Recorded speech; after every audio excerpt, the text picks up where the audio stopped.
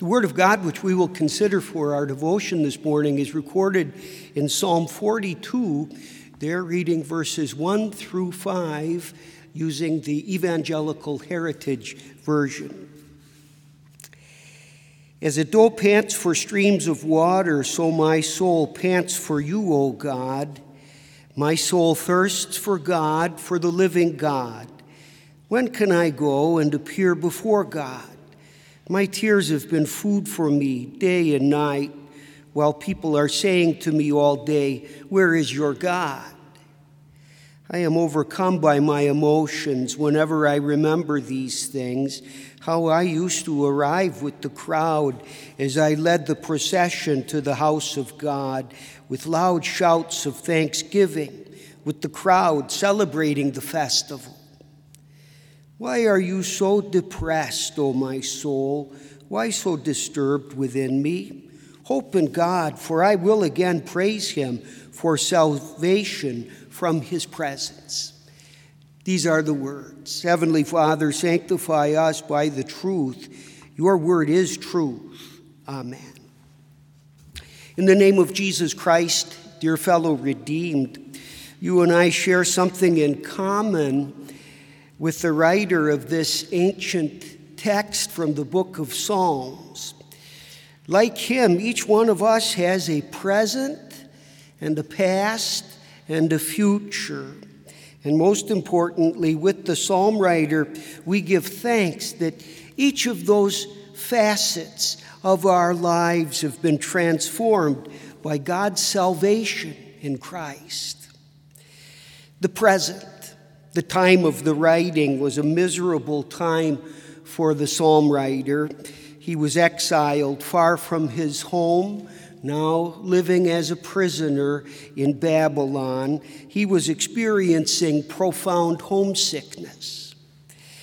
The psalmist doesn't mention how much he misses his friends and his family back home, or how much he misses the familiarity of his house, or his mother's cooking, or his dog, or his friend circle. He may have well missed all of those things, but to his credit, more than anything, he misses worshiping his God, the one true God of Israel, the Father, Son, and Holy Spirit. So he cries, "My soul thirsts for God, for the living God. When can I go and appear before God?" To make matters worse, the people around him, those who know his sorrow and his homesickness, are not sympathetic. He receives no pats on the shoulder or words of encouragement or comfort. He says, "My tears have been food for me day and night, while people are saying to me all day, 'Where is your God?'" His captors view this really as just another chance to pile on his misery with more ridicule. If he's homesick for his God, they ask, then why doesn't God draw near and give him consolation? What kind of an ineffective and uncaring God must this be? You and I are not exiles living among our captors. Yet there are times when we also feel far removed from God. This is a byproduct of the fall into sin. Whether modern men and women will acknowledge it, we're all prone to this homesickness for God, for our sins cause a separation between us. The early church father, St. Augustine, prayed, "O God, thou hast made us for thyself, and our hearts are restless until they find their rest in thee." The devil, by his temptations, makes us feel especially far removed from God, far from home, as he tempts us to sin, and then afterwards causes us to despair by thinking that we can never return. We feel the guilt of our sins and are left feeling lost and all alone and permanently estranged from God. Our Lord Jesus' parable of the prodigal son is a perfect antidote to this loneliness and homesickness. You remember that story our Lord taught. Having burned through his inheritance on a sinful way of life, the prodigal thinks of his home and his father, and he wonders if he can somehow go back. And he'll gladly do so, not as a privileged son any longer, but just as a hired hand. So he starts out. Jesus describes the sweet and unexpected reunion, which culminates with the joyous father directing the servants, "Quick, bring out the best robe and put it on him. Put a ring on his finger and sandals on his feet. Bring the fattened calf and kill it. Let us eat and celebrate. Because this son of mine was dead and is alive again. He was lost and is found." Then they began to celebrate. Like the psalm writer, you and I also have a past. Some things from our past we don't want to remember. Maybe it's a particular sin that brought real harm to someone else or put real shame upon us. When the memory of that sin surfaces, we try our best to change the channel, to move on to other subjects. Other memories, though, hold a special place in our hearts. And we're sometimes overcome as we remember that particular family reunion or that peaceful conclusion to a dispute with an old friend, or that success we enjoyed over some long-dreaded test or struggle. So the psalm writer speaks of his past, saying, "I'm overcome by my emotions whenever I remember these things, how I used to arrive with the crowd as I led the procession to the house of God with loud shouts of thanksgiving, with the crowd celebrating the festival." He remembers this part of his past, not just as a participant, but one who actually led others in going to worship. He remembers hearing the fervent shouts and songs and praises to God for the gift of salvation as he and his friends would make their way into the temple for worship.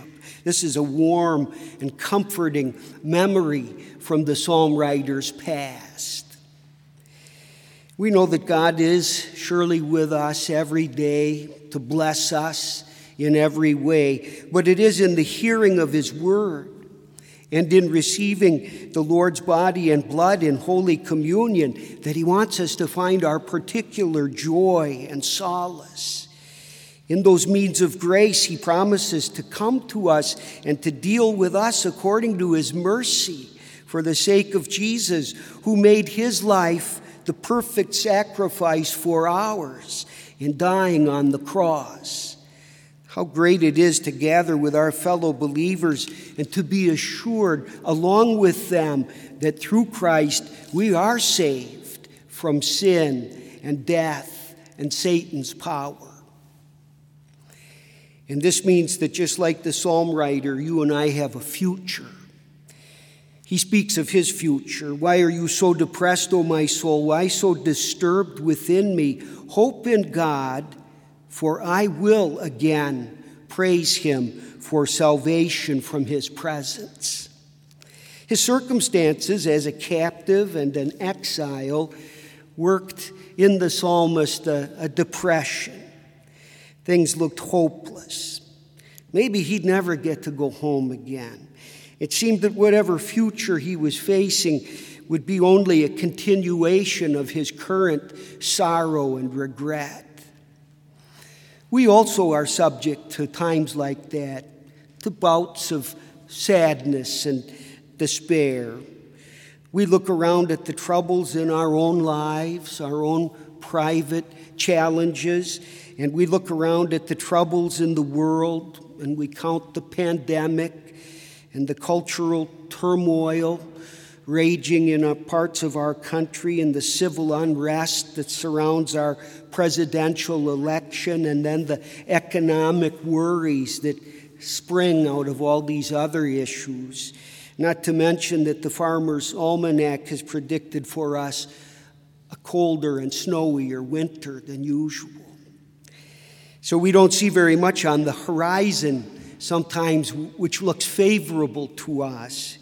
That's when we also, like the psalm writer, need to speak frankly to ourselves and to each other and remember that we have a magnificent future ahead of us. It may not be counted that way by the world and by those who are suspicious of God and of His will, but for us who repent of our sins and hear and trust in the gospel of Jesus, we know that our future is bright indeed.